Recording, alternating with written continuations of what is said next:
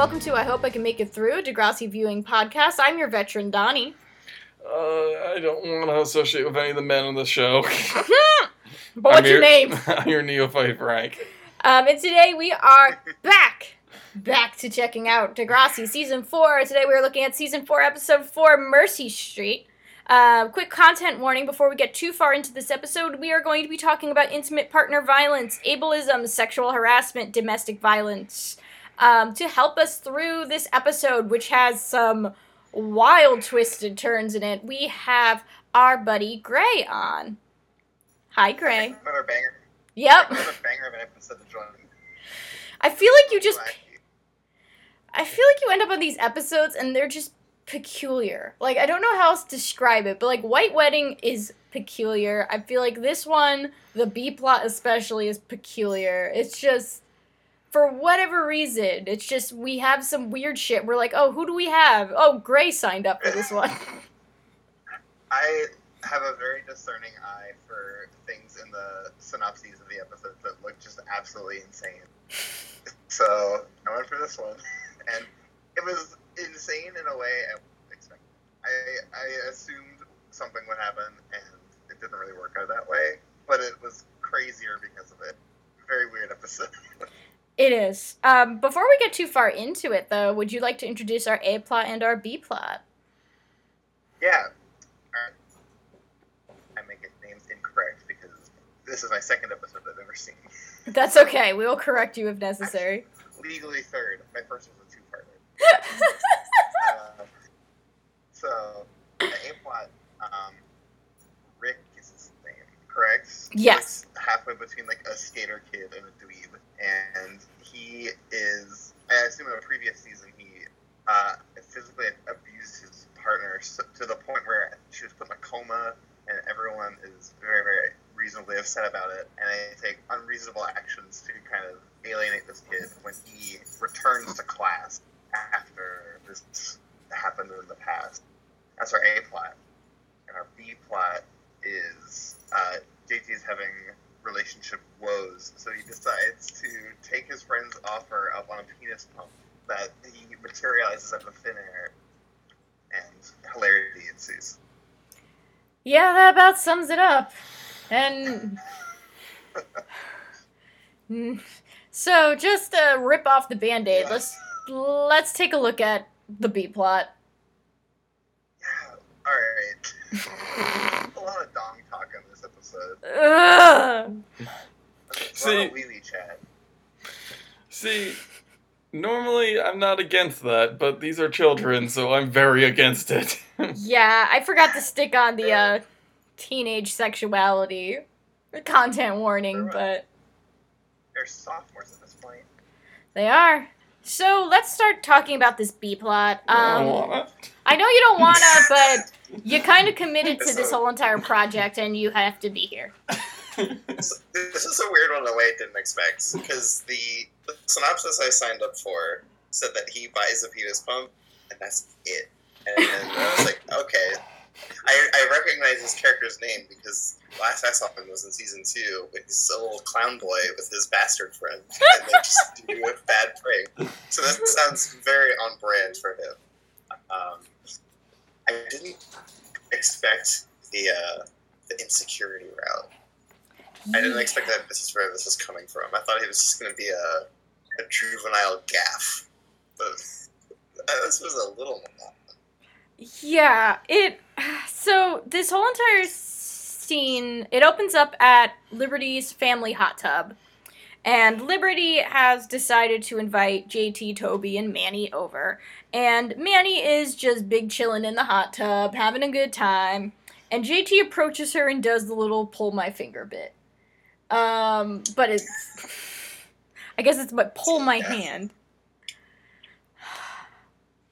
Yeah, he shows up on screen, and the first thing that happens is a fart joke. Like, Yeah. He's like, okay, I remember you.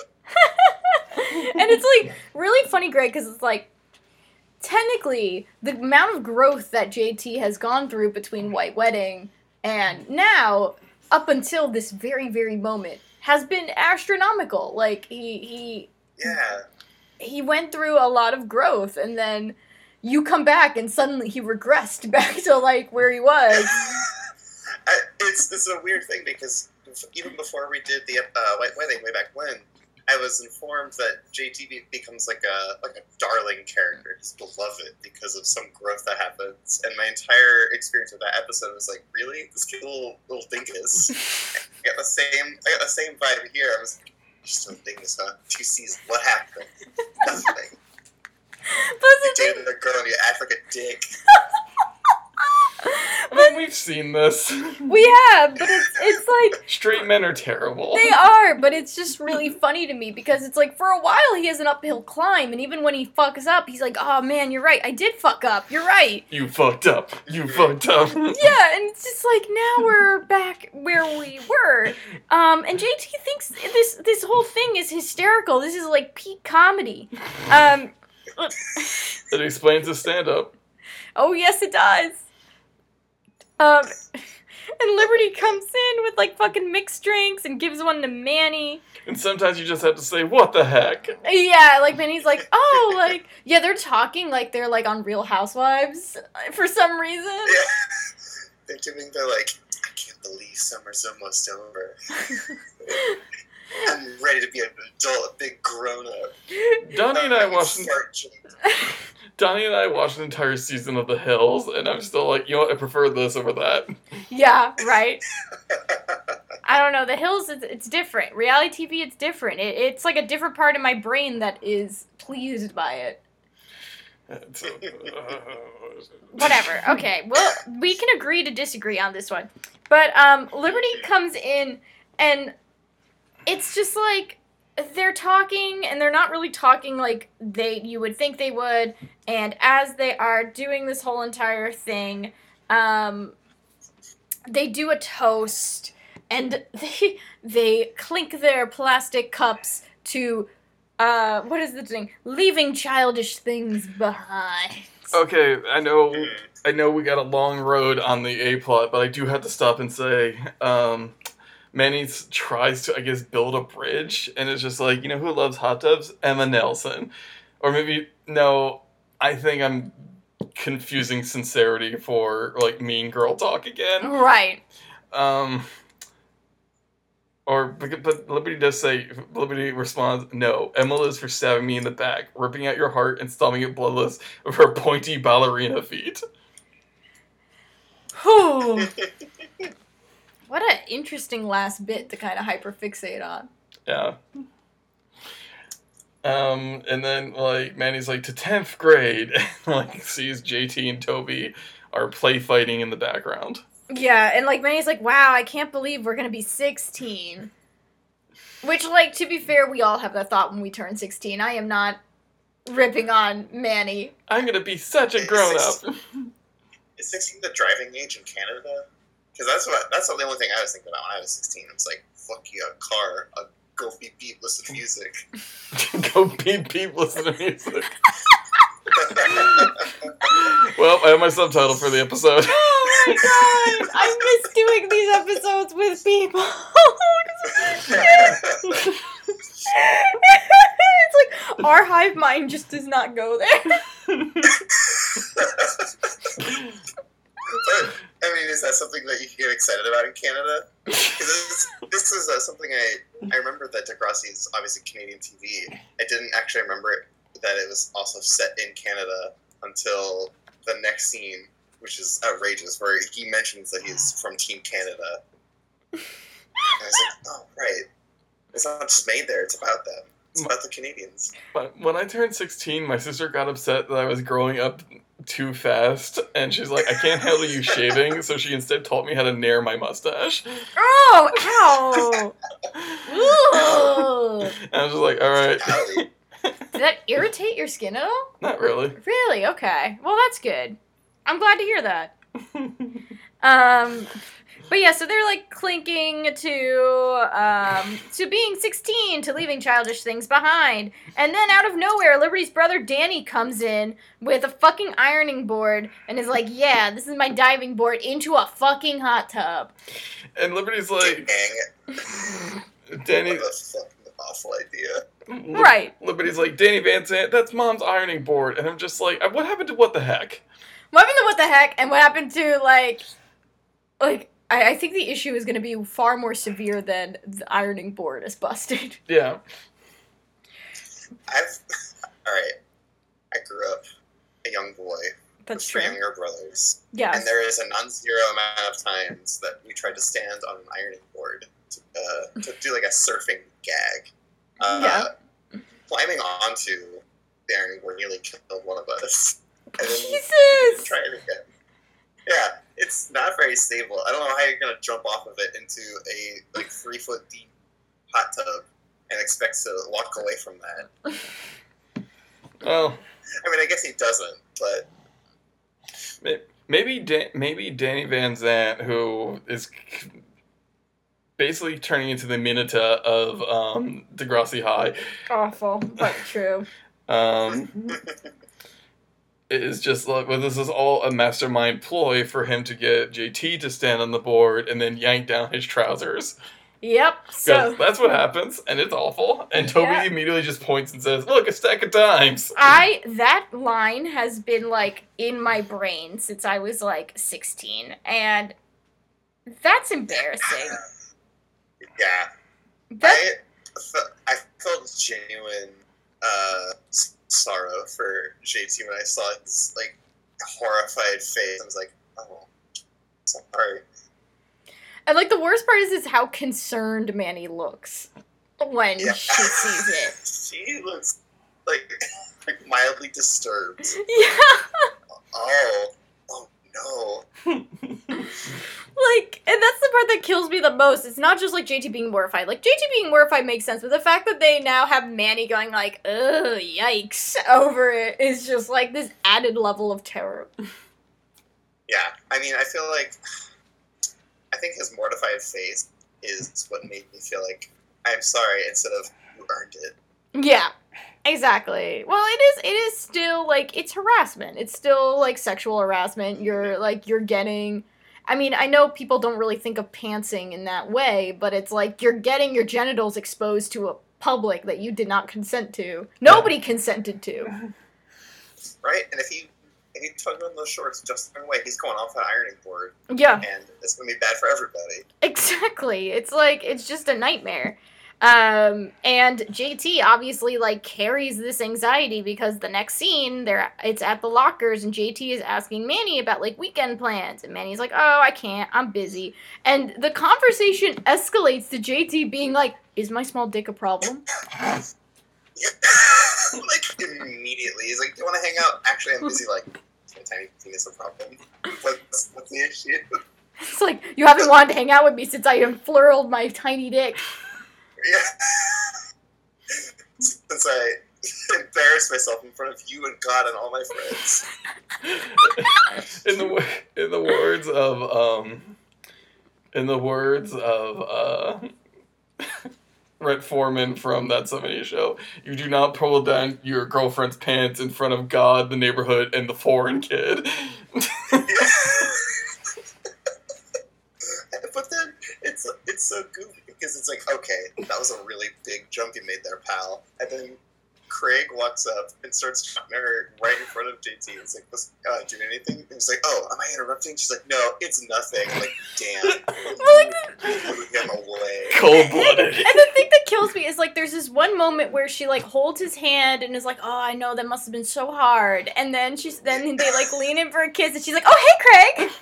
Because she's clearly... That is just instant death. Yeah. Because this, like, Manny has now entered into the Ashley realm of, I want to break up with this boy, but it's at the worst possible time. I know, it's just so uniquely, like God damn it. But the funny thing is with Jimmy, it's just like, I'm sad because my parents aren't around. JT's just like, I'm insecure because you saw my tiny dick. Yeah.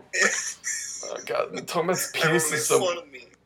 talking about penises so much, I feel like I'm on an episode of Teen Girl Talk. I know. Wow, the turntables, ain't they? Turned. I don't know what I was saying.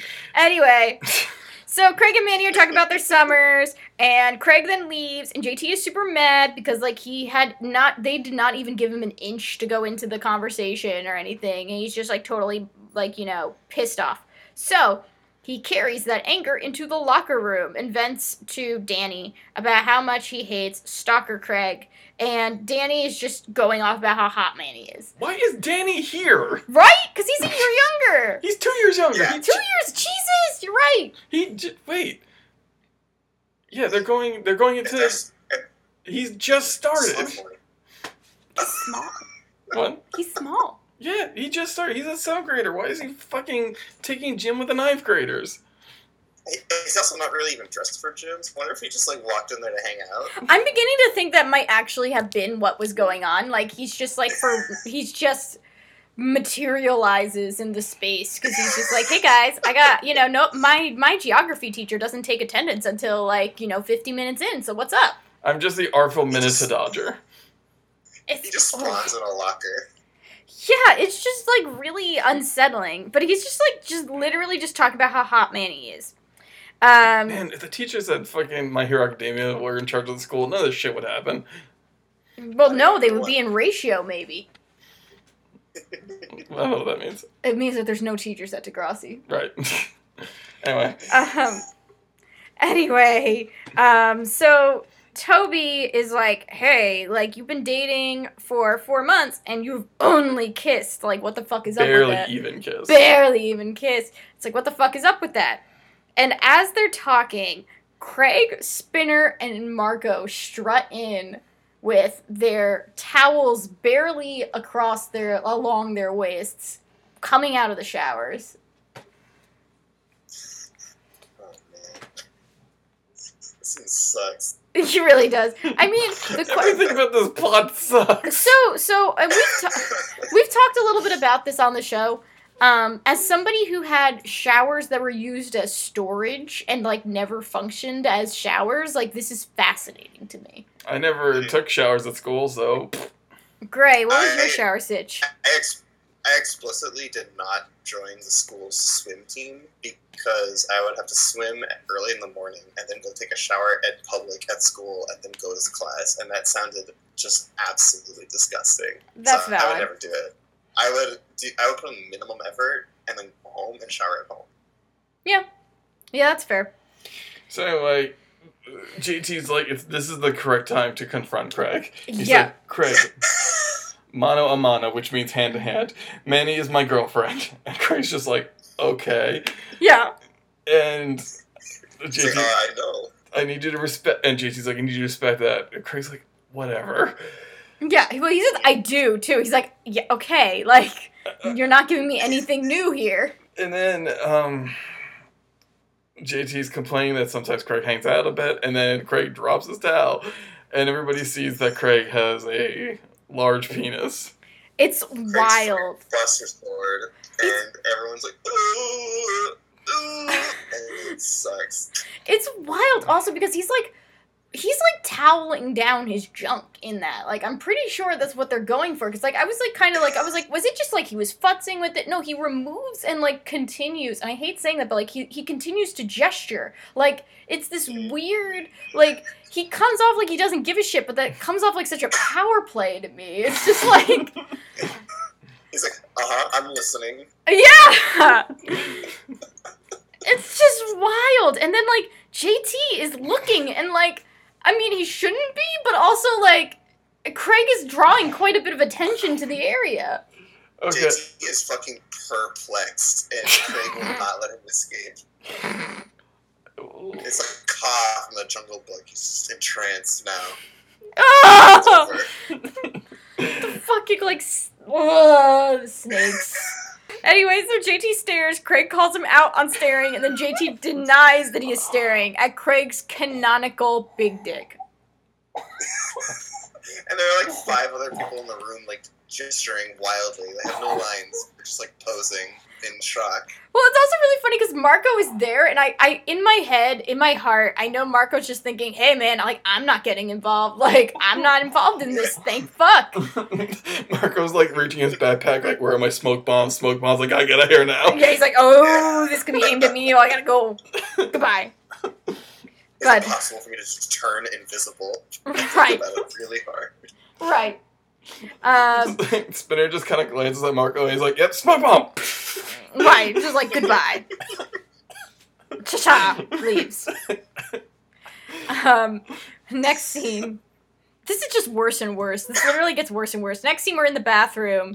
Danny, once again, I guess, has 15 minutes before his teacher's doing attendance and runs into JT and Toby and reveals that with a fake ID, he was able to successfully purchase a penis pump. My favorite thing in the What is he needed for? Well, that's the thing. It's like, did you just do this out of the kindness of your heart toward JT? Like, maybe Danny has hidden depths and he's like, you know what, I feel bad about exposing JT in front of everyone. I doubt it. Maybe, you know what? Maybe his fake ID didn't work, but he like sold the penis pump merchant a sob story. It's like, my friend really needs this. Like, he's got a problem, and it was my fault that it came out, and I'm just trying to do him solid. right, like, I'm just trying to do right by him. I'm trying to do right by a guy I hurt. Okay, I and need this pump. okay, besides my favorite thing in the transcript that they replaced the I in penis to a 1, Oh my god. like, Danny is like JT's just like, a penis pump? How'd you buy this? Danny's like, well, I didn't. Holds up fake ID. Gunther Van Eisenstadt did. Take it out. And I'm just like, he's still very clearly a child. I know, like, he looks so small. Like, I'm like, where the fuck? At that point, wherever you ended up, you didn't need a fake ID. They were gonna give it to you anyway. Yeah, he is like 3'4". Like, if Outrageously small. he went to a liquor store to buy beer, the cashier would just be like, all right, son, come here, and just hold him by his ear while he calls the cops. Right. He's so small. And then, like, they're like, okay, and then, like, JT brings them into the stall, him, Toby, and Danny, standing in this tiny stall, opening up the fucking package. There's a snake kind of, like, printed on the side. There's and a cobra. There's a Yeah, it looks like a Monster Energy drink / Yeah. like a bong. It does. Bad. It's like that or a Six Flags roller coaster logo. Could you use it? No. Yeah. Could you use it as a bong? I don't know enough about smoking to give an answer. Just, like, pump the air into your mouth. Or pump the smoke into your mouth. It would take some mods, but I don't think it's impossible. No, I don't think so either. But it's like JT's like, oh, there's a snake on it. It's a snake bite. Somebody says that, and it's just Mushroom. It's like, is this dangerous? It has a snake on it. yeah, it's like, and then Toby starts reading the instructions. The instructions are clearly like one of those things that's been translated kind of clunky. So like tube becomes tub. Penis is called member. Which, honestly, I can never get enough of, like, poorly written, like, poorly translated directions. It's just Oh, yeah. Because, When it's, like, being translated from, like, the company who made this is clearly, like, in Taiwan or something. So it's like, alright, do your best. We'll Yep. figure this out somehow. because, like, my thing is just, like, we've had people make fun of, people learning English as a second language. And that sucks. But, like, when this happens, you know it's just some bored intern or translator at their crappy job at the penis pump factory who's just like, I can't be bothered to proofread this. or like at Maybe, like, 6 more versions of this product that's gotta be done this hour. Like, fine, I don't care. right, and at the very least, it's like one of those things that they put into Google Translate like a couple times until you just end up with. They didn't have it back then. I It's love like it. 2004. Did Google Translate not exist yet? I don't think so. If it did, I've, like, missed out for my Spanish papers. But I use that too, yeah. so they are all doing this shit. They figure it out, And then they fucking walk out of the stall, all three of them, and walk in to see Craig in the bathroom. And he was just like, I don't need an explanation. And that is probably the best response. The whole scene, I was thinking, like, how did they fit all three of them in one stall? I mean, they are tiny And children. they made a gag. That's true. One of them is 3'4". Yeah, so 3'4", exactly. The idea first came around in 2004, but I don't think it became a thing till after that. Interesting. You know what it was? It was Babelfish back then. Oh, yeah. That's what was used. It wasn't Google Translate. It was Babelfish. Next scene, we're in the hallway. JT approaches Danny about how he tested it out. Yeah. When did he have time? Right. Like, did he, like, I'm gonna go to the bathroom. Like, did he wait until the bathroom was...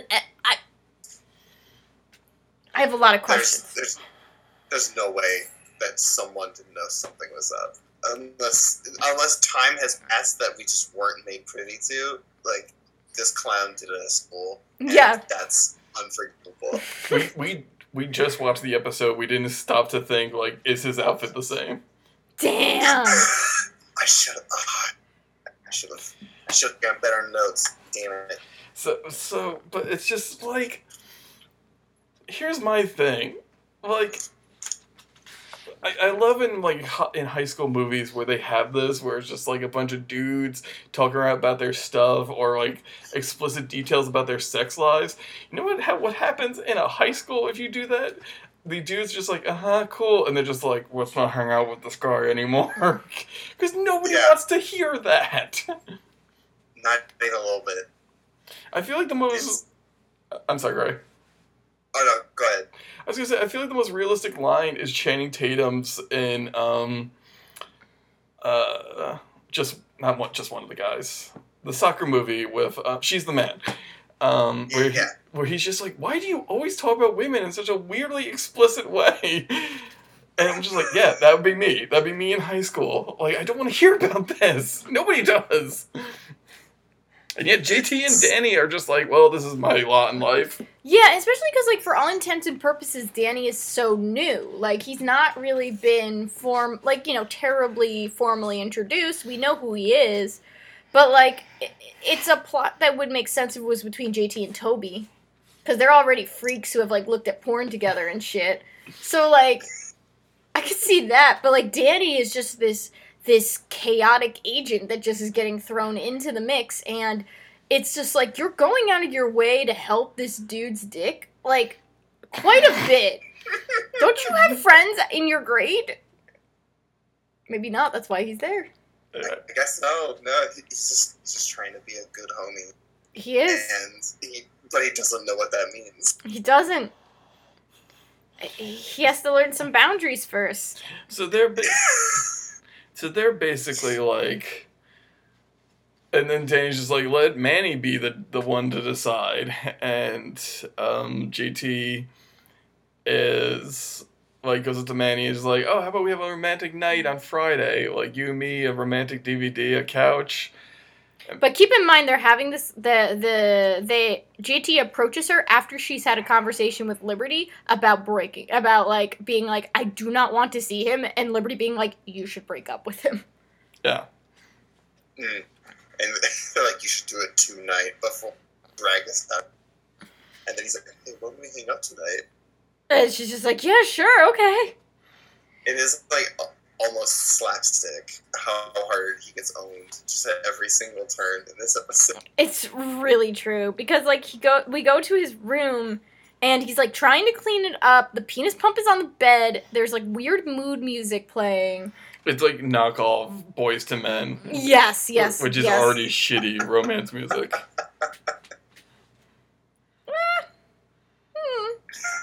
I don't care for the song I'll Make Love to You. I never have. Okay. So JT says entree when he knocks on the door. Fuck. Which, where the fuck are JT's parents? Okay, here's the thing about JT. We have had mention that JT has parents, but is it... I'm just gonna say, I feel like later on down the line, they change his family structure that he only lives with his grandmother. And And Dahlia just tried to jump into my lap and beefed it. This is very normal while we're recording. Dahlia is the Manny of cats. Dahlia really is the Manny of cats. Oh, there she is. There she is. And so eventually they kind of restructure it to that he does not have his parents in the picture, but he has his grandmother. And I wonder if this is where we're beginning to see that transition happen, because it's like, where the fuck is any adult? Well, maybe it's because he like works in a single family, like single parent household or single guardian household. Yeah, did they just retcon it or something at some point? Yeah, I think it just was one of those things, because I think his parents were mentioned probably like season 1-ish, but like after a while, like you don't really hear about them at all.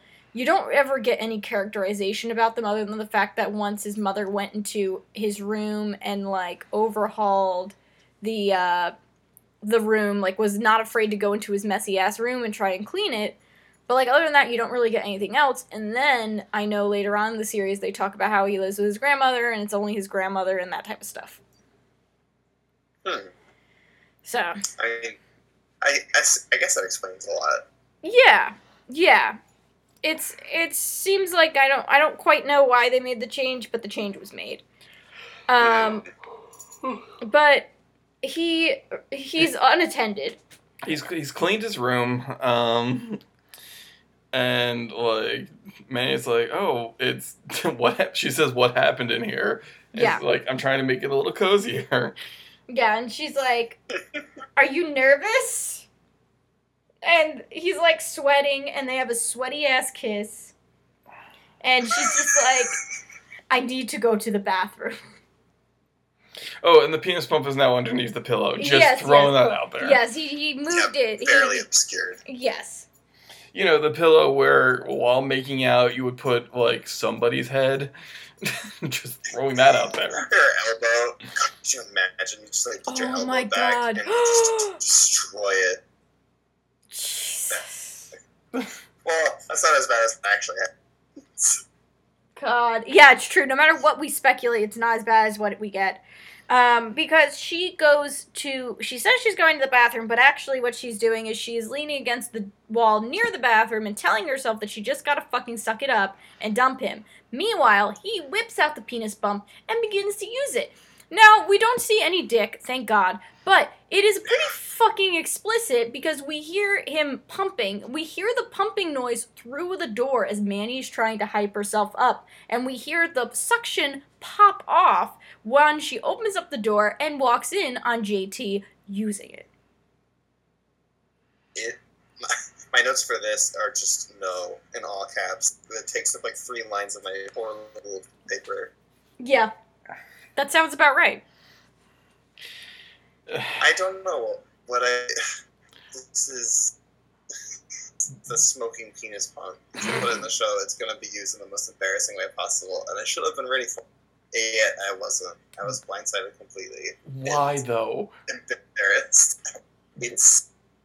Like, why would you do it then? It doesn't make any goddamn sense. I know. He's an idiot. How long does it take to finish a pump set? Because if the answer is less than 10 or more than 10 seconds, you are just suicidal at this point.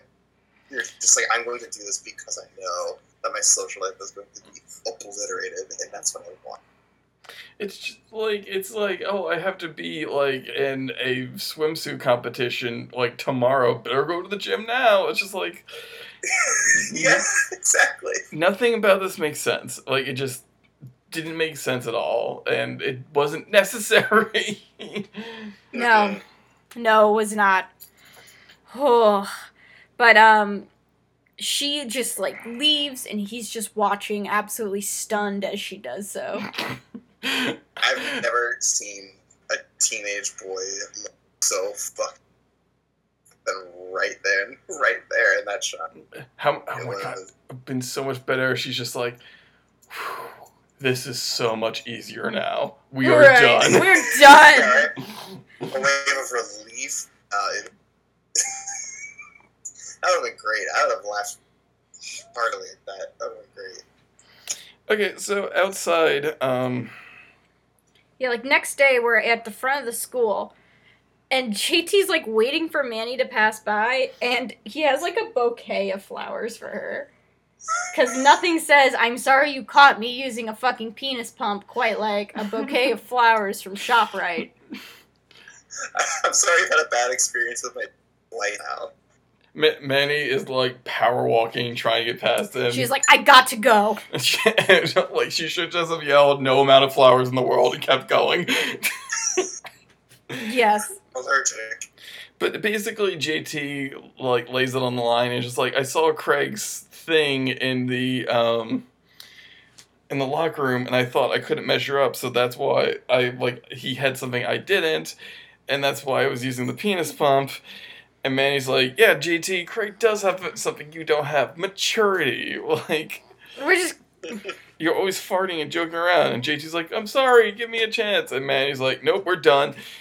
And I'm sorry I'm ranting, but I'm just so happy this relationship is over now.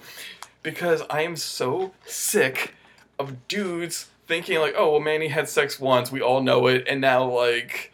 I know she's going to put out for me, because that is what JT was insinuating through this entire episode. And it's just like, Right. He did also the same thing that his idiot friend did, which is just make all these assumptions about the relationship he's in, and he didn't actually talk to his partner. Like, he's just like, well, I'm assuming it's this, like, that's bothering her, when he... Oh my god, I'm so happy this is over. It's... I'm very curious to see if the fact that he... So I imagine that this entire B-plot, the main takeaways, the bullet points are like, the relationship is now over. Like, there have to be a weird penis pump plot to get to the breakup. It feels like a very strange... a very strange formula to get that plot point resolved. I agree, but I also feel like the thing about this plot is, while I feel like there is this kind of subtext of, like, you know, Manny and her being sexualized and things like that, but I also feel like, and maybe this was kind of the point because it would complement themes in the A-plot, but this piece of, like, peer pressure, like, it became a bigger issue because of his peers. It was something that either A, he was insecure about, but he was not, and because of it, he was not going to push Manny further, or B, it was something that he was kind of whatever about and spiraled because of the way everyone responded to it. Yeah. So, but it also feels like that piece gets very much lost, and it becomes more about JT being immature. And I feel like while I understand they were setting it up for, like, JT, you're not mature enough, the fact of the matter is that this was a ship that really wasn't given very much time to really grow. Like, we knew that they were together for a while, but ultimately, in terms of the episode content that we saw of them, we saw very little. We saw, like, that one plot where JT has a lot of misconceptions about Manny, and he gets rightfully called out on it. But other than that, like, we see them get together, we don't really see much else other than that one conflict that they have, and now this. And it just kind of feels like this was a relationship that could have gone somewhere if they went to, like, you know, the idea of that they were childhood friends, and, you know, they knew each other when they were younger, and they knew each other, and they've seen each other grow up to a certain extent. They have ended up on, well, JT hasn't really ended up on a different path, but Manny has ended up on a different path, and it's them kind of coming back to the feeling of positivity that they can give each other. But it seems like the writers did not even let them do anything, and instead just kind of jumped to this ridiculous plot, which could have been something, but I feel like the penis pump is just too ridiculous. Yeah. Because Liberty and JT's endgame. I mean, yeah. It's such a bizarre, like, because they did the plot point about a penis pump, it feels like it is less about, oh, he has an embarrassing experience and it costs him his relationship, and from this he will learn to be more mature. Instead, it's like, this idiot bought a penis pump and that's the only thing I'm going to think about for the rest of the time, because it's so outrageous.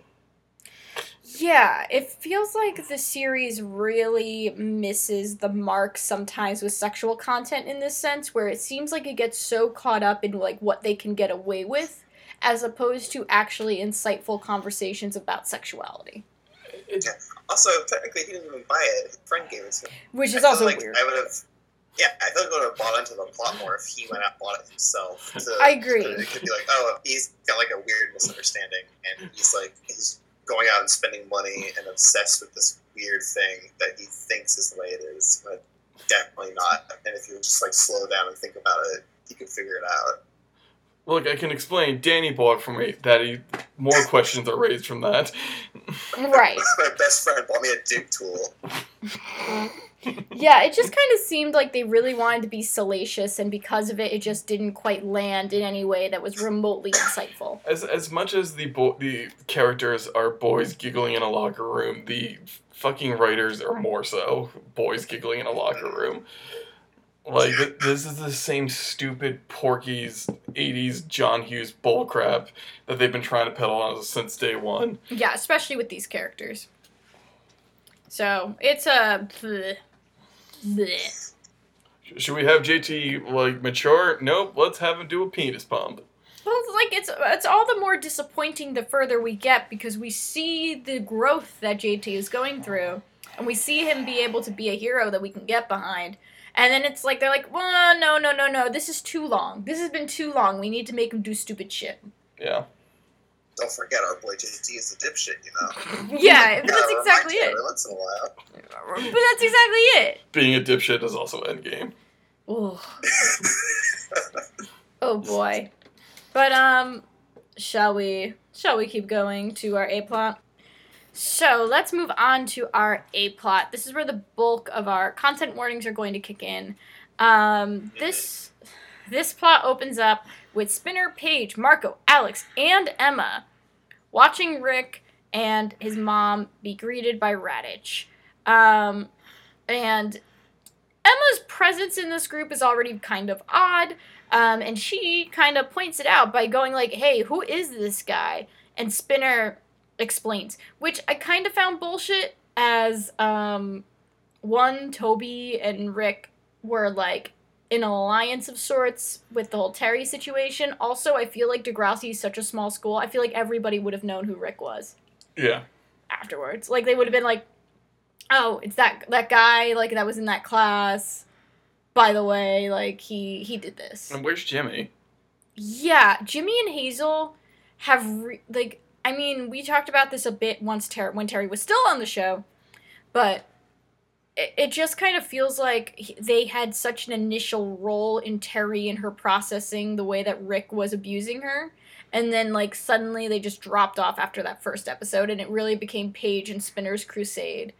And I feel like you could have had both. I feel like you could have had Jimmy and Hazel still be very invested, but also have Paige and Spinner feel like they had to take it upon themselves. I think you could have had both plots. Yeah.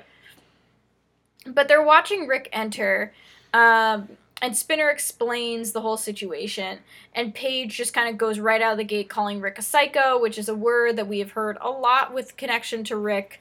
There's a lot of ableism kind of throughout this whole entire thing, a lot of ableist slurs used, and it's a very difficult topic. I understand why it's being used in this context in the early aughts. I think that our understanding, we're still working on it, our understanding of, like, mental illness does not, like, you know, mental illness does not inherently equal, like, being abusive. Sometimes people are just abusive pieces of shit, and that's all it is. Yeah.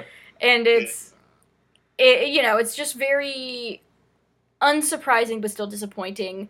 And Spinner makes I throw that one at him like over and over and over. yeah. Too. Like at least 5 times. And they use it an obscene amount before, too, with Rick. Like, they really use the word psycho a lot, and pretty much all the time it is about Rick. Yes. Which I remember people using that word a lot back in the day. But, like, once again, it's still not pleasant to hear. Yeah. And then Spinner reveals that Rick is going to be in Emma's grade, and Emma tries to kind of do, like, a call to action moment, and Alex is just like, oh, like, what are you going to do, adopt a dolphin? And Alex and Marco then say that they're going to talk to Raditch about it. Just a quick note. Alex says, "I know what's a dolphin train him to defend us from Rick." It's pretty funny in a fucked up way. Well, it reminds me of one of the most disappointing movies I ever saw, called Day of the Dolphin, which starred George C. Scott and had the tagline, "Unwittingly, he trained a dolphin to kill the President of the United States." What? That movie rips. That sounds amazing. Yeah, it sucks so hard. It is so unbelievably boring. But is it so bad? It's boring? No, it is so boring. No! That's the worst. How disappointing. Like, That's a real tragedy. because I thought it was going to be like the president swimming and he's just going to get like bombed to death by dolphins, but it's like... just like a bottlenose, just like right torso. Like, but instead it's like the dolphin has been trained to like swim beside things. It has a bomb and it's next to the president's yacht or something. It's so stupid and boring. Yeah, that's so sad. If a movie ever needed to be remade, it's this one. Understandably so. But Alex is just like, sure, me and Marco can handle that without you, and they go off to talk to Mr. Raditch. And unfortunately, Marco and Alex in the next scene come back and reveal that they were absolutely dismissed by Raditch. And I'm sure Alex earned herself at least 2 or 3 detentions. Oh, I'm positive. And Emma's just absolutely unimpressed by their efforts. I like to think of Alex as the vice president as like the hot-blooded detective, like in a hard-boiled thriller. Oh yeah, for sure. Girls with cannon. No, she absolutely is. This is bullshit, Alex. Stop sweeping things off my desk. Marco's I get insulted. You can't argue with me. I'm turning in my badge and gun. Why do you have a badge and gun, Alex? Like, we're 16, Alex! Honestly, I feel like that is, like, the next AU that I need to see. No, but don't you already have the Marco Noir AU idea? Yeah. So, I feel like this is within a similar mindset. Frank has, like, all these excellent ideas for Degrassi fanfic, and it's really a shame that the concept of Degrassi fanfic in 2019 is not, like, a great idea from, like, a fandom perspective. We need this is the banner, though. This is our Degrassi fanfic crusade, and it starts here with this buddy cop routine.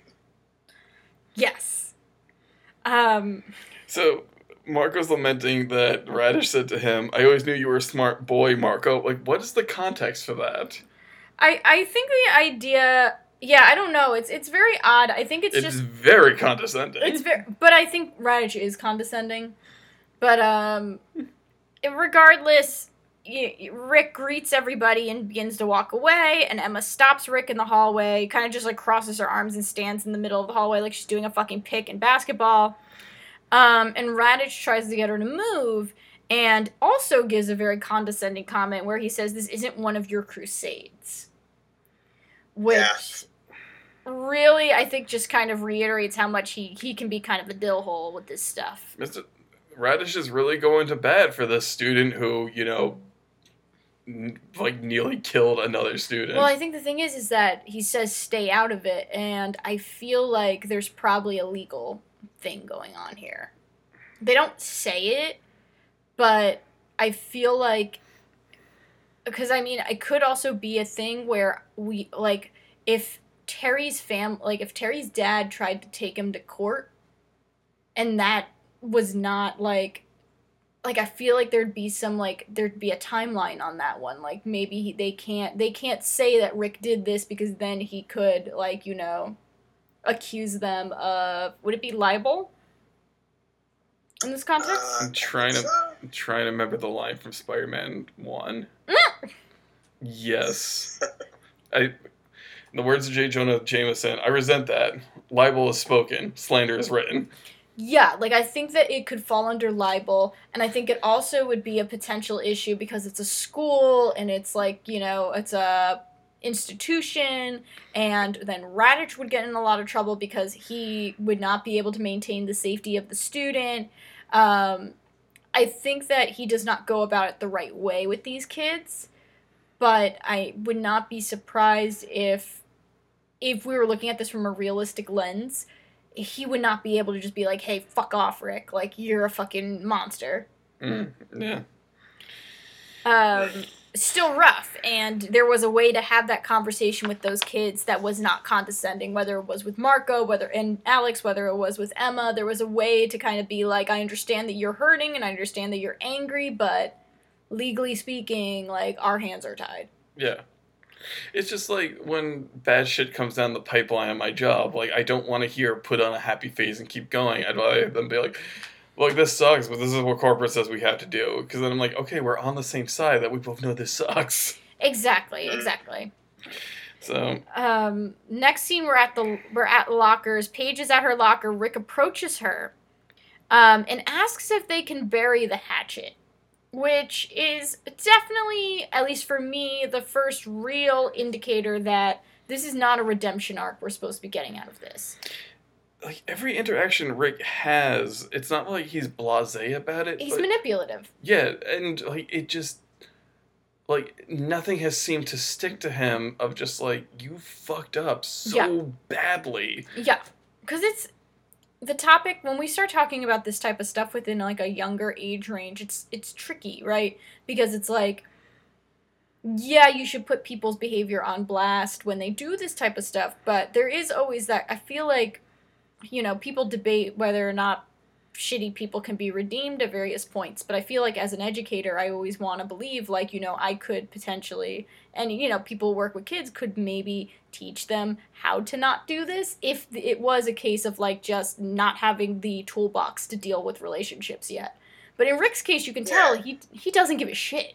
Yeah. It's a tough one to, like, quantify. It's like, it's someone who, like, horrifically mangles their partner when they're, like, 15 versus when they're, like, 45. It's like a different, like, it's tough to put into words, and I feel like this episode's trying to get there, but it's strange.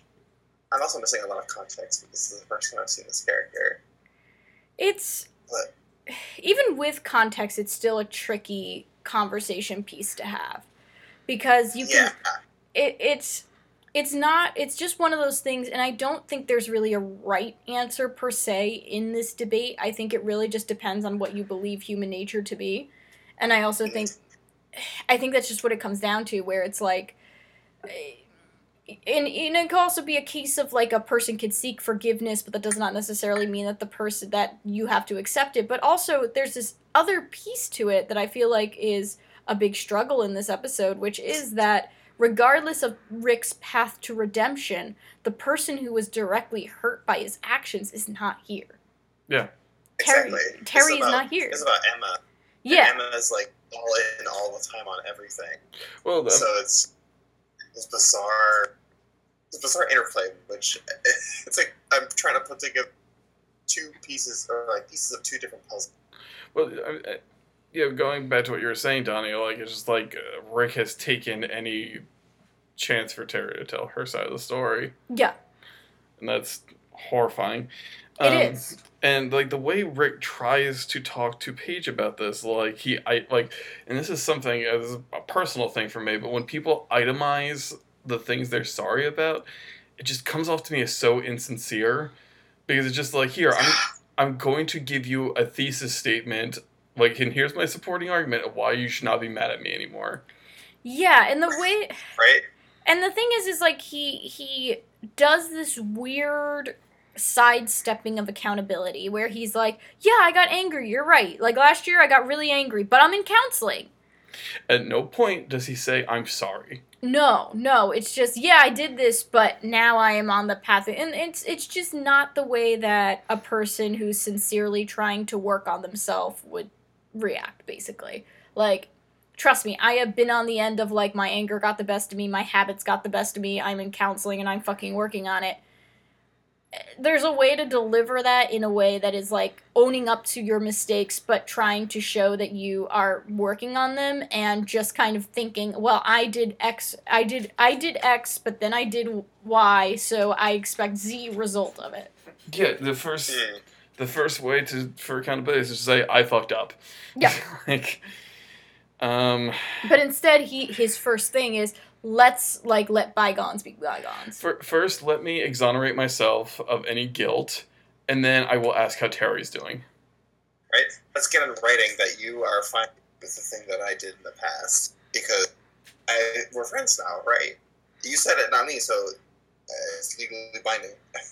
It feels like he's trying to do like a weird word contract to get out of accountability. So, Rick is also, not only does he do the whole, oh, I was angry, but I'm in counseling, he also goes out his way to be like, oh, hey, how's Terry doing? And Paige just shuts down at the fact that he even has the gall to ask this, and stomps off to the bathroom, and as she's going to the bathroom, Emma catches her, which, oh, Emma. Yeah. Well, Paige should have screamed at him, how dare you say her name? Yeah, but I also appreciate that Paige didn't have that moment and just shut down. Yeah. Now that I feel... mine would have been more fulfilling for me. Yeah. That this way is much more realistic. Yes. Because Paige is scared of Rick. Like, that's just all there is to it. Like, Paige has good reason to be scared of men in general, right? Like, she's fucking gone through... She has seen how men can be horrible, horrible, horrible things. Yeah. So it's not surprising to me that she's not going to go toe-to-toe with this guy. Her and Manny have learned some very difficult lessons over the last few years. They really have. And Emma follows her into the bathroom, and Paige just is like, says that there's a psycho in the school and no one's doing anything. And once again, she uses this word. It really fucking hurts. But also this helplessness that she is experiencing, especially when you compound her past trauma of other things on top of the trauma of watching her friend go through this, it is very upsetting. Mm-hmm. And, Emma says that, they'll work on it together. And Paige is like, I'm not really good at protests. And Emma's just like, I'll do it. Like, that's what I'm good at. Just don't call me by my, super not that hurtful, more of just an accurate descriptor of cause girl. Right. That's not an insult, that's just her.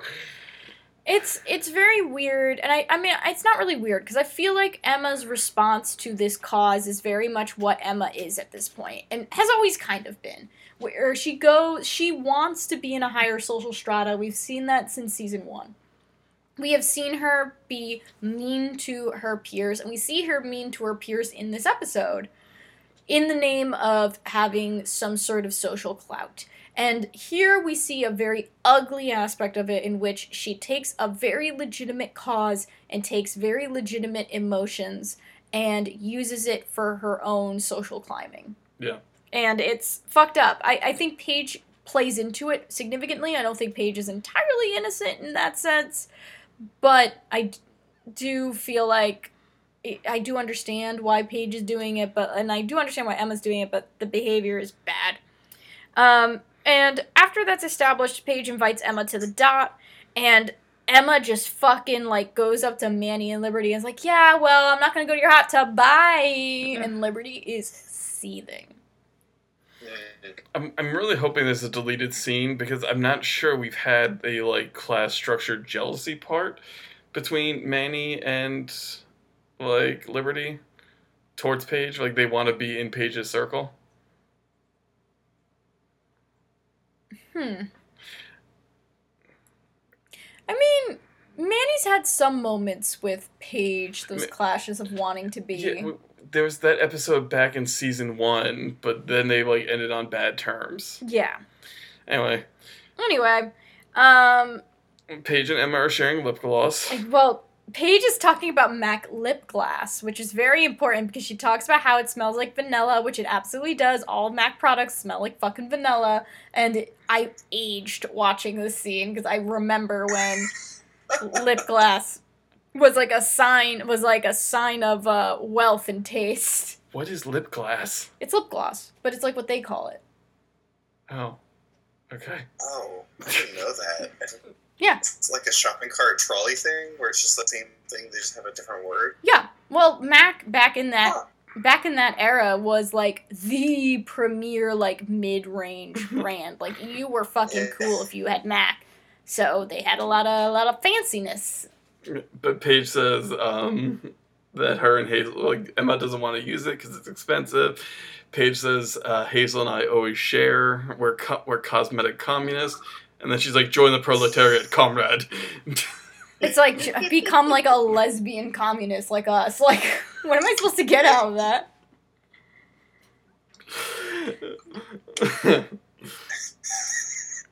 I love them. I just like the idea of like lipstick communist. Yes. But oh my god. That is definitely somebody's Tinder profile. Whenever bio. There was a certain kind of, we've seen, if you've gone to like a liberal arts college or most colleges, you've seen this student, the like one wearing the like anarchy bag and like all this stuff with like various leaders on it, but it's like super expensive, but they have like super expensive everything else. I used to call them triple C's, credit card, 4C's, credit card carrying communists. Wow, Frank. Yeah, that sounds about right. Yeah, it does. So, as they're talking about makeup and everything, Rick enters and Emma goes up to him promptly because everyone else is kind of rattled, and she just kind of goes in and is like, "We don't want you at Degrassi." And Rick argues is that like he has a right to an education, so he has a right to go there, and that he's changed. And Emma just he says what I did to Terry last year was horrible. Still doesn't say I'm sorry. Yeah, no, still. And Emma, Emma just continues threatening him. He says that she can't touch him, and she grabs him, pointing out that only applies in Degrassi, and tosses him out of the dot. And Paige is like, oh, suddenly Emma's cooler than me. Yeah, it's hard, because it's like, I want to be like, hey, Paige, you're enabling her, but you can tell that, like, that whole group is so scared of Rick. Yeah. It's like actually incredibly, I feel like a lot of aspects of this episode are incredibly complex. Between the, like, if and when somebody can be redeemed from, like, horrible actions like this, especially when they're a teenager, to now you have this girl trying to impress people and, trying to act like something she's not, but in the name of a cause that is legitimate and out of the trauma that is legitimate. There's a lot happening in this A-plot. Emma's whole, behavior and, use their own words, crusade, gave me very much like a 2014 Tumblr crusade vibes, where it's like at the core there, someone means well, but they go all in and they have the wrong idea, and it is obvious at some point that it's not even about the thing that they started it for now. It's becomes something else entirely because someone missed the point somewhere and kind of went off on the wrong track. Yeah, exactly. It's like, if you stripped everything down, the intention is there, but the execution is horrendous. Yeah. You remind me of something, Greg. I saw a Tumblr post today where somebody was showing a sign, like, a veteran lives here, please be considerate with your fireworks. And then, like, somebody posted a GIF that said, like, if I see that sign and, like, it's somebody shooting all fireworks into the ocean, like, from a cannon or something. Mm-hmm. And then, like, somebody was like, yeah, I get it, like, the military sucks, but the individual soldiers are often preyed upon by their, like, social strata. And I was just like, yeah, I was like, oh, I'm sorry, it just reminded me of that. So, of just, like, trying your best, but still taking the wrong direction. Exactly, yeah, it's like, well, thank you for that, but that's not what it's fireworks. Yeah. Huh. But yeah, like, the thing is, like this episode and like everything that happens going forward from this point is just so difficult. Like, I'm not on Rick's side, but I don't want Rick to be bullied because that's not a solution to anything. And yeah, I had a very weird vibe watching this because seeing this character and learning a little bit about this episode before going in, I was like, I know the bastard. Like, I know this dude has like put someone in the hospital hardcore, and even though I don't know the details, like I know at least that much. But seeing this dude just get constantly bullied by literally everyone in the shot with him at all times was tough. I think no, continue, Gray. Sorry. I don't know. I was just gonna say it made me feel bad that I fat.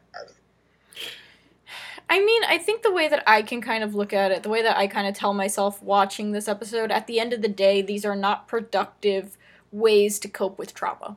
Yeah. And that's kind of what it is. It's like, take the feeling away from the fact that Rick is the one that is having this happen to him and instead focus on everybody else. They all have a legitimate trauma. And some of these characters are being triggered not because they knew Terry necessarily, but because they have experienced abuse and violence in their own households, as we find out from Alex. So, like, everybody is activated, and nobody has the coping mechanisms to deal with it. And even though they were not the person directly affected by Rick, now they're all just super fucking activated and basically all just kind of going to their worst coping mechanisms. Yeah. Mm-hmm. And it's very hard watching anybody go through that. It's very hard, and it's very hard watching almost a collective spiral happen among all these kids. Yeah. So we go to the front interior of the school, and Emma and Paige are giving out orange ribbons, and they're saying that they're selling them, and donating the money to women's shelters. Orange was a peculiar color choice, especially because nowadays we associate it with gun violence. And in Canada, at one point, at least matching up around this time period, orange was for addiction and, like, recovery from addiction. Interesting. Yeah. Because I was confused because sexual assault is teal, like, domestic violence is purple. Like, it's usually, like, those color palettes that you see for this type of stuff. And then, like, I saw orange. I'm like, orange? Yeah. Like, huh? It's a very orange, too. It is. I wonder if it was chosen because it would look better on the film. Maybe. And Sean's like, this is about Rick, isn't it? And Emma and Paige point out they're trying to make Rick's life hell. Yeah, they don't even pretend. Yeah, they're like, it's a silent protest. And what's interesting is, once again, we have two kids very activated by it. Ellie and Sean have both gone through violence in some way and abuse in some way. So they are probably also very activated by watching this, and the way that they deal with it is they see this as, like, not really a productive way of dealing with it, and then snap at Emma for her, like, short-sightedness. Yeah.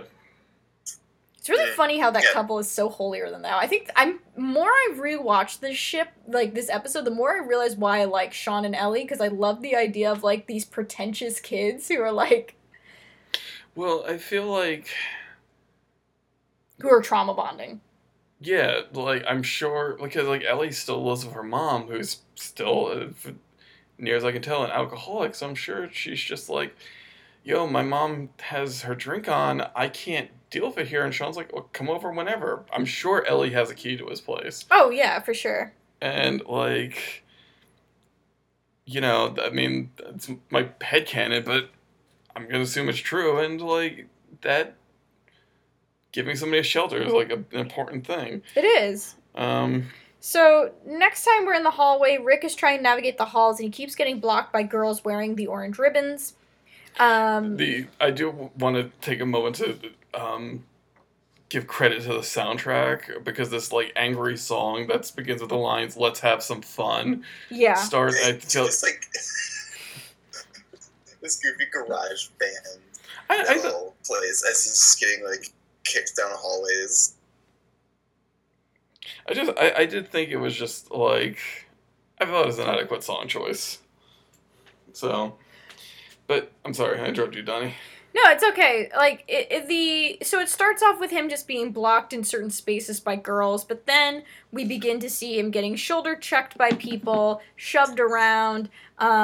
He's getting like his books knocked out of his hands and all of that type of stuff throughout different areas of the school. So we can kind of tell that this is constant. At one point, he sits next to Chris. In the cafeteria, and Chris like kind of grabs his bag and almost like throws it on Rick and says that he has to move, and the cafeteria applauds, and Emma watches. And this is, we talked about a little bit how it does kind of hit this area that is very hard to kind of make sense of, and I feel like this is really the moment where you have them just kind of applauding, and it's just this strange. Once again, it's like everybody's activated and nobody's doing the right thing because they're activated and they don't know how to cope with this. They've just, Paige and her group were the most affected by all this, but everybody else is using it as an escape, using it as an excuse to give in to their worst tendencies. Yeah, it's kind of like, I feel like when, it's almost like the discussion people have when they talk about walkouts at schools. And how, like, there is always that core group that has very, very good intentions and are doing it for the correct reasons. And then there's also the hanger-ons who just want to leave class for a little bit. It's kind of like that similar kind of groupthink, which once again has a political aspect to it, where there is a cause and the cause is legitimate and people are coming in with legitimate concerns, but other people also like the show and they like that piece of it. Yeah. And it's hard because in this case it's even more complex because at the end of the day, it's with a character who, as far as we can tell, is pretty irredeemable. Yeah, but it's hard. My thing is just like having grown up in all of us grew up in this time period of the like sensationalized school shooter. Like I'm just like, this story doesn't have a happy ending. Like, even, like, I don't want, I'm not on Rick's side because I don't want, like, I don't feel like Rick's done any work to, I agree, like, I think he's irredeemable, but it's just like, I just, this treatment isn't going to help things. It's going to exacerbate things. But also, this, I feel like, begins to embody this weird space. You bring up school shooter, and you almost see this weird divide kind of happening here, where we are fearful of Rick because of his violence toward women, which we have seen in many different instances like this, is actually the red flag. Yeah. The disregard toward women is a commonality throughout a lot of shooters and a lot of people who eventually escalate the violence, and yet you also see this narrative that kind of came out during like a lot of like the Columbine era of like, oh, this person's gonna get bullied and then they're gonna snap, and it's a weird thing because Degrassi's straddling a line here where it's like you shouldn't bully somebody because then they're going to snap versus actually people are pieces of shit before this happens and we need to do something about it then. Yeah. It's a weird limbo that I feel like I haven't watched enough media featuring this type of stuff to fully make sense of it. I feel like this is a very interesting example where it's straddling so much so in this. Yeah.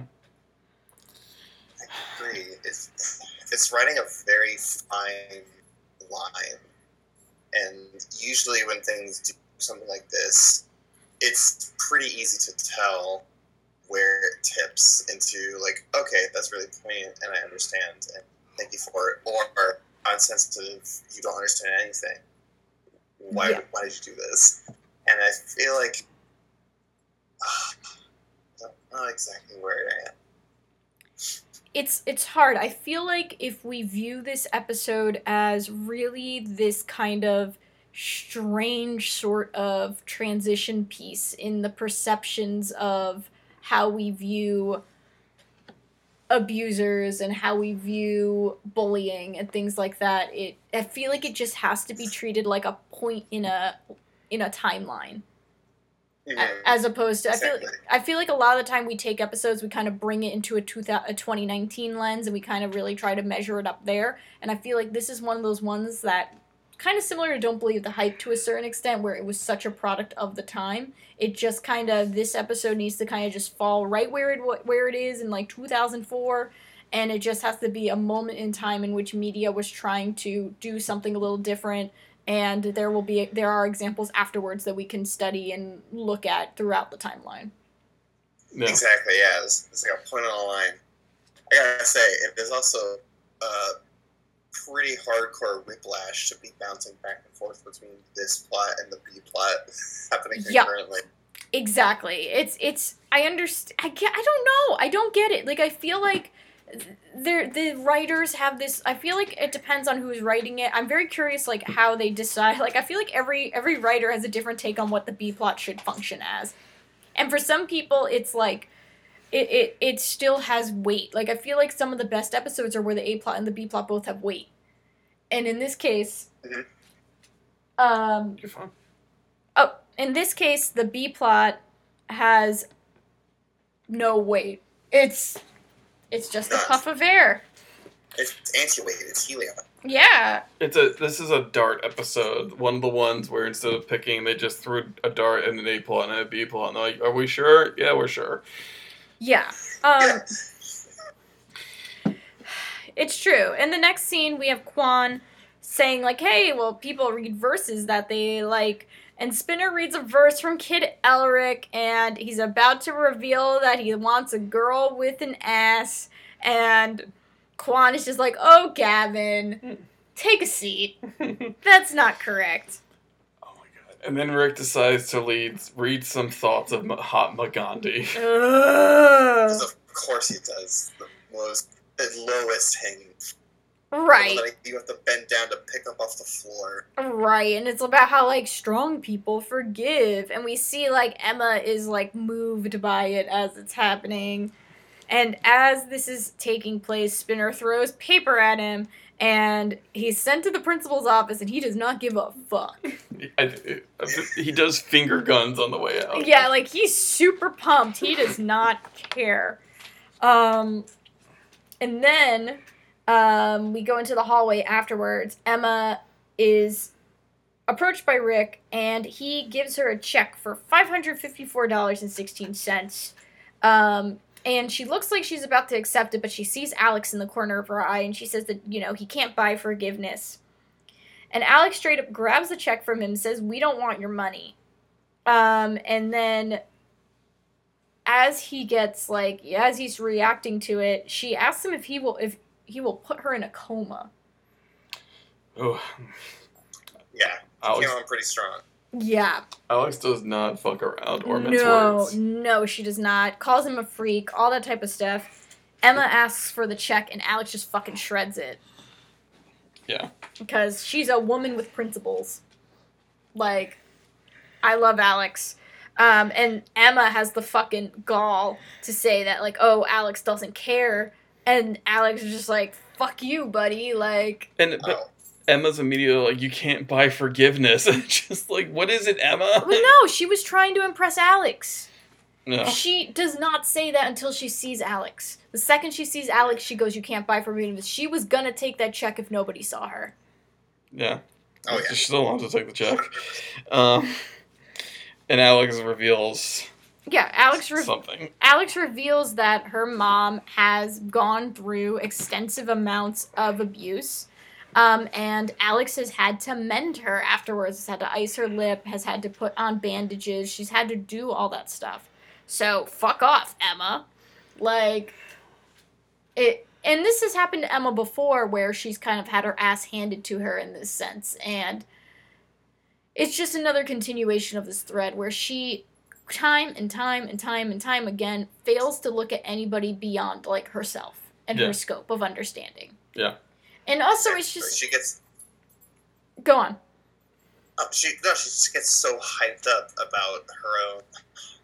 I don't want to call it self-righteousness, but it kind of feels like that's something. It's self-righteousness. It is. It's self-righteousness. And she fails to understand that, like, the scope of her perspective is so limited, and she doesn't have the places she thinks she does to kind of just, like, assume things and just do the kind of things she's trying to do. She's missing vital contact, and I feel like she's blindsided by it every single time it happens. Like, oh, how could there be something this bad? And it's also just, like, so... I mean, I understand she's a teenager. I don't want to fault her too much on this piece, because I think a lot of teenagers are not great at this, but, like, the idea of just, like, raising money for a cause is just, like, yeah, okay, money will help, but, like, especially in this area, and I understand they're kids and they're not going to talk about it in this way.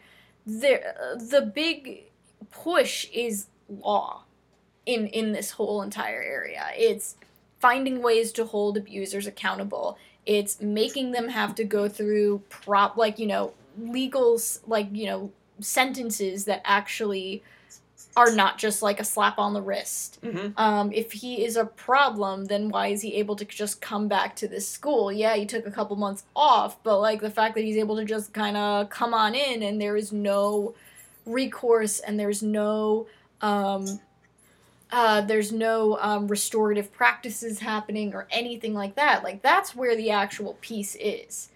But to Emma, she kind of has the luxury to and has the privilege to just be like, you can write a check.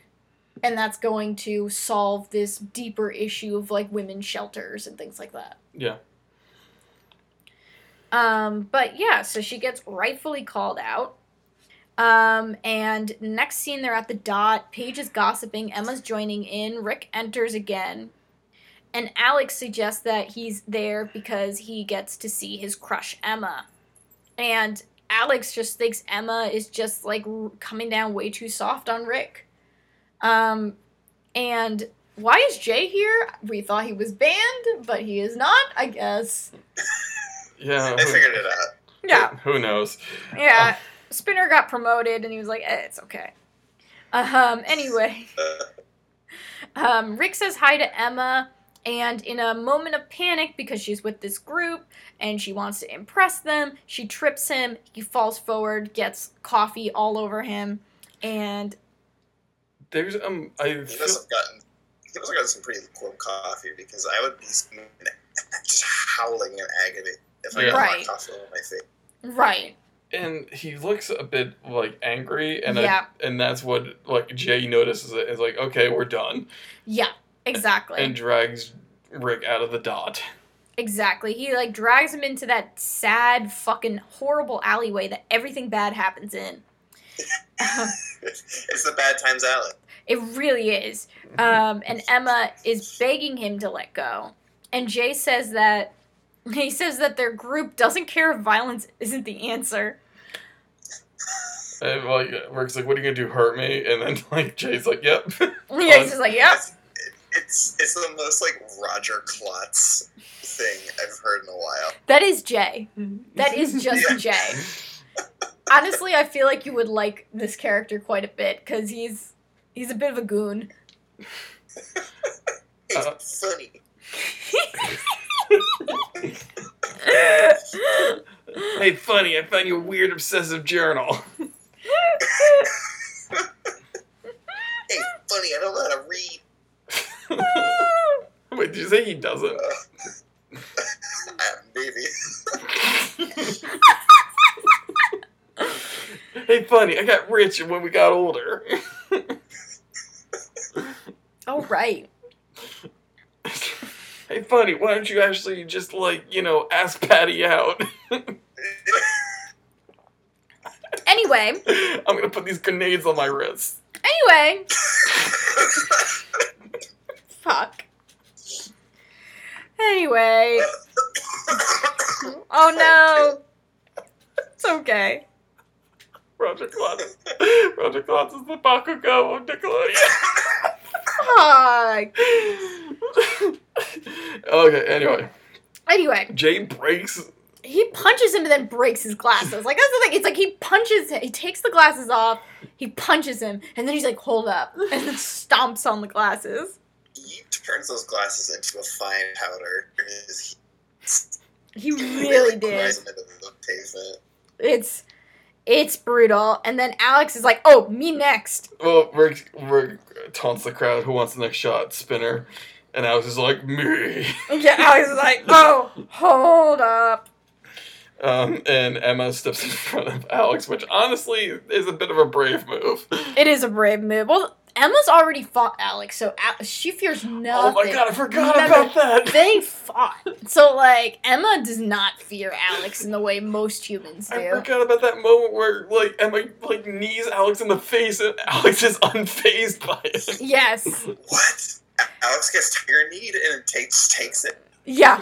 Wow. Alex is a fucking icon. Alex is legitimately one of my favorite Degrassi characters of all time, because that's the type of shit she does.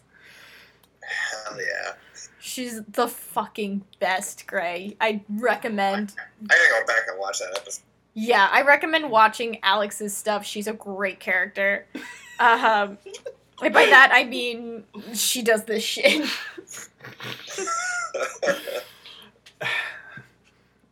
Anyway, Alex says Rowan campaign's over, and Emma's like, yeah, so is this. And everybody's just like, you're not cool anymore, Emma, for defending a human being from our violence.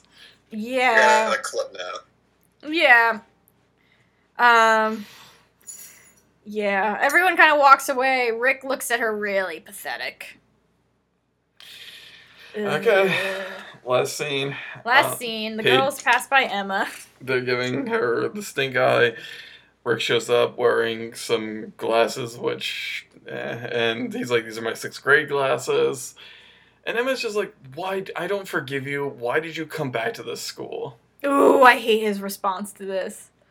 It's fucked. I like it at Degrassi. Well, I used to. I was horrible, but I've changed. All those people who hate me, I want to let them see who I really am. Show them how wrong they are. And You don't go to a school for spite! Yeah, but, like, maybe you should just take this L and go somewhere else. Right? It's just like, what? What the fuck? That's vile. That's fucking vile. That's deranged. It's fucked up. like, focusing on changing people's minds about you is just like that's never a good look. Well, Like, I have coworkers. Maybe you wait like 10 years. Yeah, you come back and you're just like, hey, you know, I really have changed, and I'm not that big an asshole anymore. Like, I have coworkers who I know don't like me. I'm not gonna be like, I'm on a campaign to make you like me more. Like, I'm just gonna do my thing and, like, hope it changes. Like, well, it also is, like, one of those things where it's, like, that is something that people with unchecked or, like, you know, still in the process of treatment, like, mental illness do, right? Like, that's something that I know I have done myself as a person. Like, you know, been like, I'm going to, not in this way, and definitely not because of these actions, but, like, you know, I've been like, you know, I want you, like, instead of just letting things be and let time happen, like, you know, you almost want to accelerate the process. But usually you're doing something to make you want to accelerate the process as opposed to just, I'm in counseling. I even see Sauvé. It's like, okay, but, like, what are you learning? I promise. Yeah, that's the thing. It's not like, oh, you know, I'm learning this really good breathing exercise. And no, that doesn't mean that that breathing exercise means that suddenly everything's okay. But I understand why someone's like, hey, like, I'm learning these things and it means a lot and it's a big deal for me. He's just fucking like, I want to ruin your shit. but it's just like, everything, like, we call, Emma self-righteous. Like, Rick is self-obsessed. Yes. Like, instead of, like, he never says I'm sorry. He brings up this thing of just, like, you should forgive me because this great political leader says you should forgive me. And, like, I'm brave because I've forgiven myself for this, I guess. Like, It feels like he doesn't even realize what he's given, but he realizes that everyone else is. So he's trying to figure out how to gain forgiveness. I think for him of this play. yeah. It's fucked. But yeah, like, she's like, they're not interested in you, like, you know, proving yourself wrong here. And he's like, they will someday. Which is the most ominous thing I've ever heard. Right. Like, at that point, Sounds it's right. like, Emma, you gotta tell, like, somebody. Like, Pick up their phone, call 911, and tell them exactly. Right. Like, there's no sentence you can end with someday that doesn't sound vaguely threatening. It's true. It's true. I care- Literally, like, I care that's deeply what a about you. supervillain says at the- Someday. That's what a supervillain says at the end of a episode after they, it's like, they'll learn someday. As they shake their fist at the bats. Credits roll. Right. It's just, it's fucked. It's fucked. This whole episode is rough as hell. Yep. Yeah. But, whew. Anyway, what are we rating this bad boy? B-. Okay. It loses. The Rick plot line is complicated, and I didn't enjoy it, but I thought it was well done. Okay.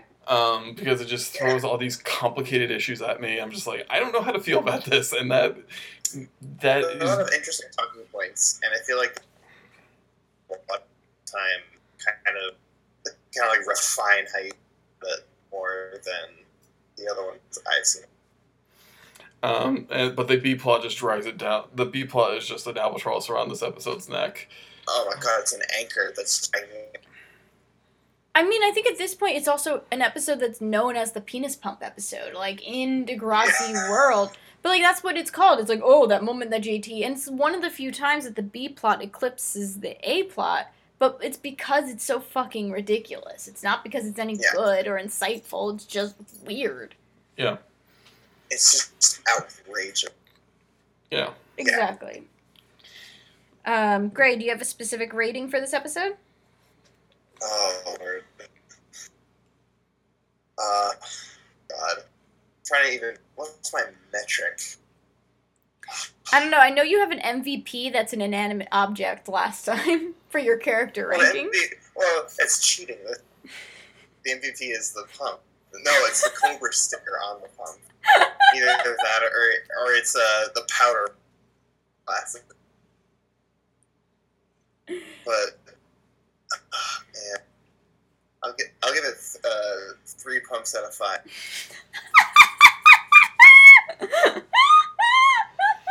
You couldn't have just said a C. You had to go there. You had to make it weird. It's okay. Danny already made it really fucking weird this episode. It's not fully crank. But, you know. Okay. Moving on to character rankings. Moving on to character rankings. Frank's taking control. Wow. Assuming direct control. Okay. Emma going down in my estimates. I'm just sick of the self-righteousness. Hazel staying where you are. You weren't really in the episode. Jimmy too. You weren't really in the episode. Sean and Ellie rising in my estimations for recognizing the bullshit that Emma is sometimes. Radish is going down on my estimations because he's an idiot. I'm so sick of his nonsense. Like, Rick still in the mouth of Satan. Who else? JT going down in my estimations. Donnie going... It's not Donnie. Danny. What? Where's my fucking ranking? Danny going down in my estimations. Toby going down in my estimations. All 3 of those boys just enjoy your trip back to the bottom. I think they had risen to like mid-Marco levels last time, but like, no. Marco for trying your best to handle the situation on the rise. Alex.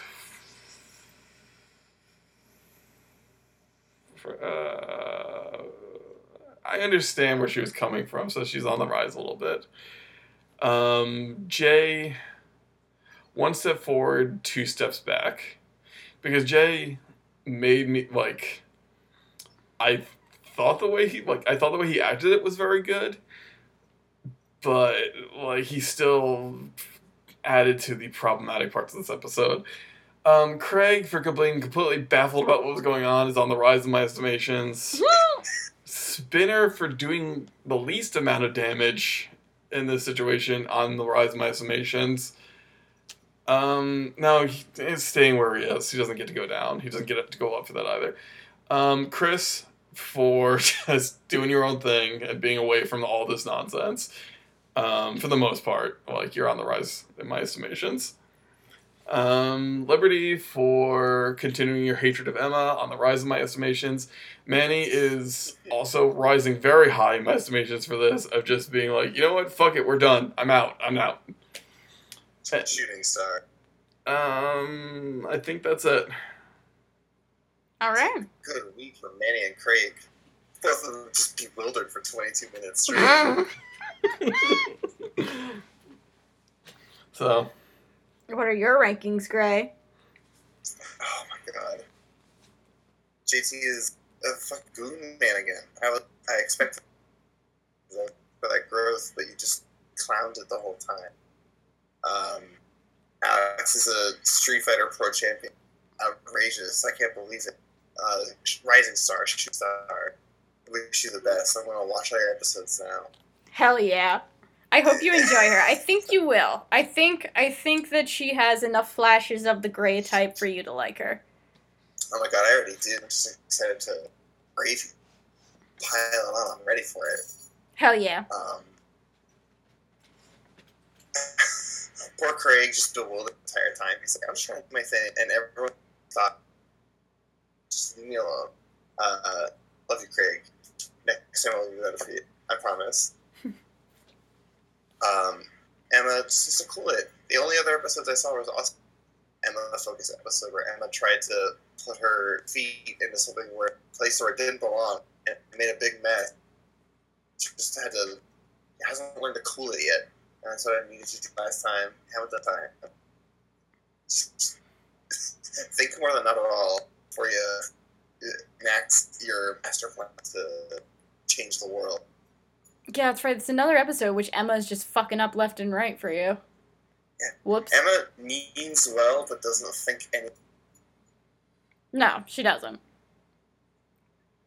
And I need you to get there. I would have thought that your a parents' wedding would have left an impression of, like, maybe I will think twice, but I guess not.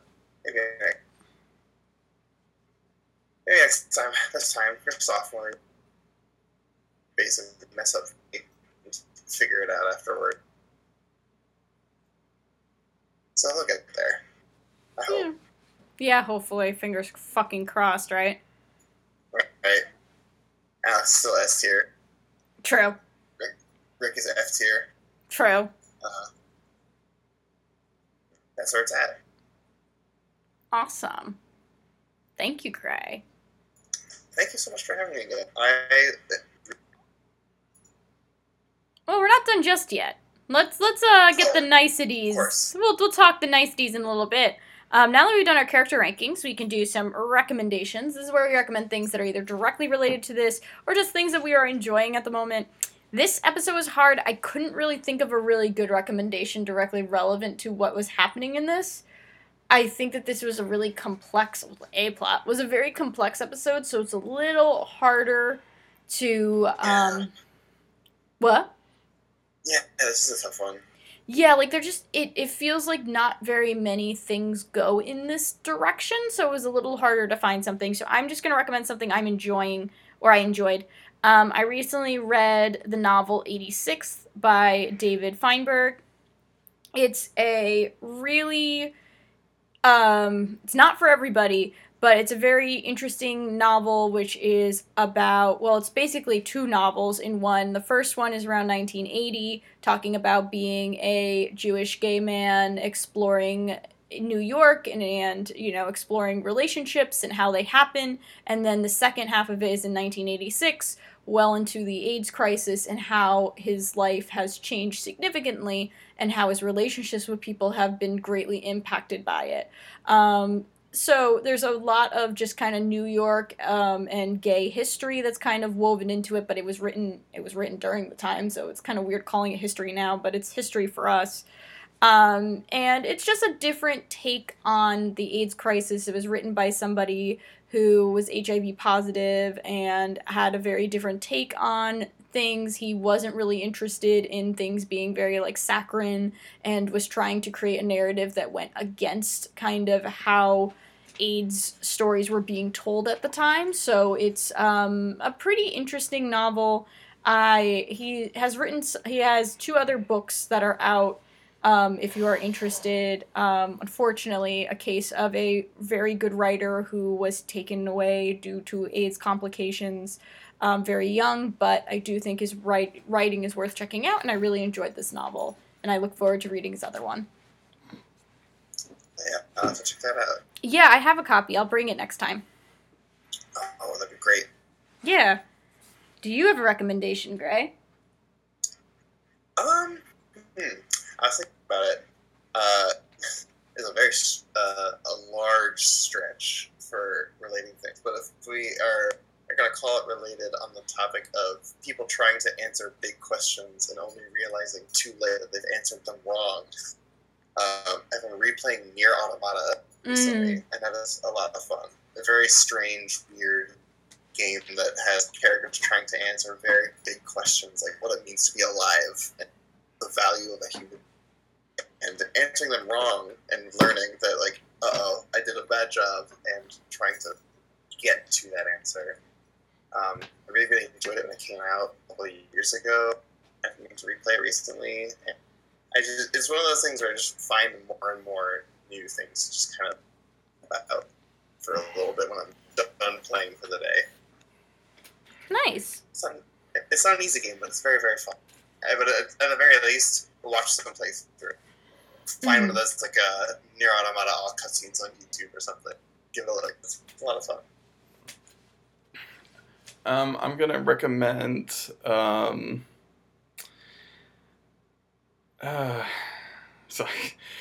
I'm gonna recommend.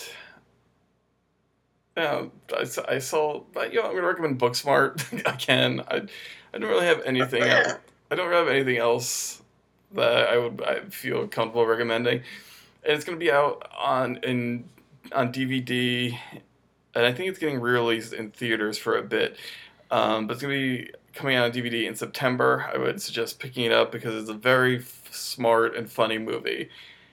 And yeah, I don't know. I'm still super into Booksmart. Good. Someday I will see it. Hey, once I buy a DVD, I'm gonna have showings at my house. Fair enough.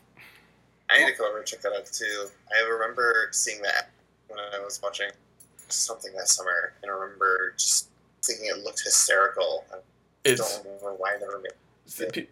People keep calling it the female Superbad, but it has way more heart than Superbad did. That's what I've heard too. I've heard that people call it that, but it's unfair to call it that because there's so much going on. Yeah. So. I just got fucking bodied by Dahlia. Jesus, what a monster. Anyway, that being said, Gray, you've made it through. I made it. This is a rough pumps. I'm gonna think about that green for the rest of the night. I know, right? God damn it. Are there ways that people can continue a conversation with you, which is hopefully not about penis pumps? If you want to give me war flashbacks to this green Cobra sticker, you can catch me on Twitter at robot_7. That's right. I get my own Twitter handle wrong all the time, so I'm pulling it up right now to double check that is true. Oh, good lord, why am I so stupid? Yes, it's robot. I need to change that so I can remember it better. That's where I live. You can come yell at me, send me pictures of this green snake, and have me curse your lineage trip. I'll end your bloodline. Very cheerful about it too. Well, if you If you want to keep in touch with the podcast, there's a couple ways you can do that, and perhaps we too will curse your bloodline. You can email us at ihopepod@gmail.com. Feel free to send us any questions, comments, concerns, any text or audio about your relationship with Degrassi, as well as any offerings of being a guest, which you can hang out with us for around 2 hours trying to unpack some of this shit. If you want to... Yes, Gray? It's fun. They should. It's true. I have fun. I have a lot of fun. Hopefully everybody who appears has fun too. But we definitely love having guests. We always have a really good time. So please do not hesitate to email us. If you want to talk to us on other platforms, we have our social media at ihopepod on Twitter, where you can sometimes see exclusive photos, specifically of the cats, because they are always around. You can also check out our Facebook group at I Hope I Can Make It Through Podcast, where we also provide updates and other inane thoughts, because I run all the social media, and that's sometimes a good and terrible thing. There's other ways you can support the show. 2 big ways you can do it is by rating or reviewing. Once we hit 20, we are going to go back into the Degrassi archives, where we're going to check out some Degrassi Junior High, Degrassi High episodes, and give you some bonus content. You can also donate to our coffee account. Any money that we raise in our coffee account goes toward paying our guests, as well as any tech upgrades. So please do not hesitate to send some money our way if you have the luxury to do so. If you want to talk to me individually on Twitter, you can follow me at DMIsUnbreakable. I don't have another Twitter, but I do have another podcast called Teen Girl Talk. It's a show where my sister and I review other teen media like movies, books, and stuff not related to Degrassi. This week we are covering a movie we got a screener for called Woodstock or Bust, starring Willow Shields and some other folks. That's really exciting. Congrats. You're on screener level. Oh, yeah. It's weird. I'm like, we're not this important. I don't know why we're getting these things. Don't question it. Just watch it. And I also have 3 different things that air on my YouTube channel. The link is in the description. It's Sir I Would Challenge. Though some people read it as Siri Would Challenge, which I also enjoy. On Mondays, I have inspirational quotes. On Wednesdays, I have mental health advice, where I help explain some of the things I've learned through the years of like dealing with my shitty mental health, and just lessons to help people get through. And on Fridays, I have Fanfiction Love Roulette, where I write fanfictions based on 2 random characters I pull out of the game / Romance Without Borders. That's it for me. Yeah. Awesome. So, with that said, we hope we can keep making it through and that you're going to be there with us. See you next week. Later. Bye-bye. Bye.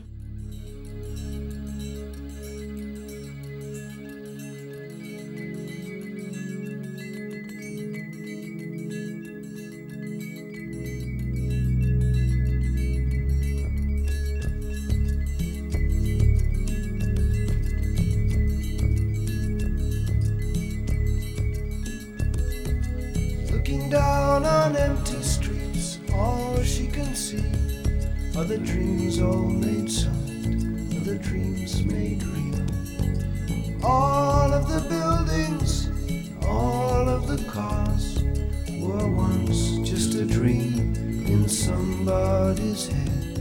She pictures the broken glass, pictures the steam, she pictures a soul with no leak at the seams. Take the boat out, wait until darkness. Let's take the boat out, wait until darkness.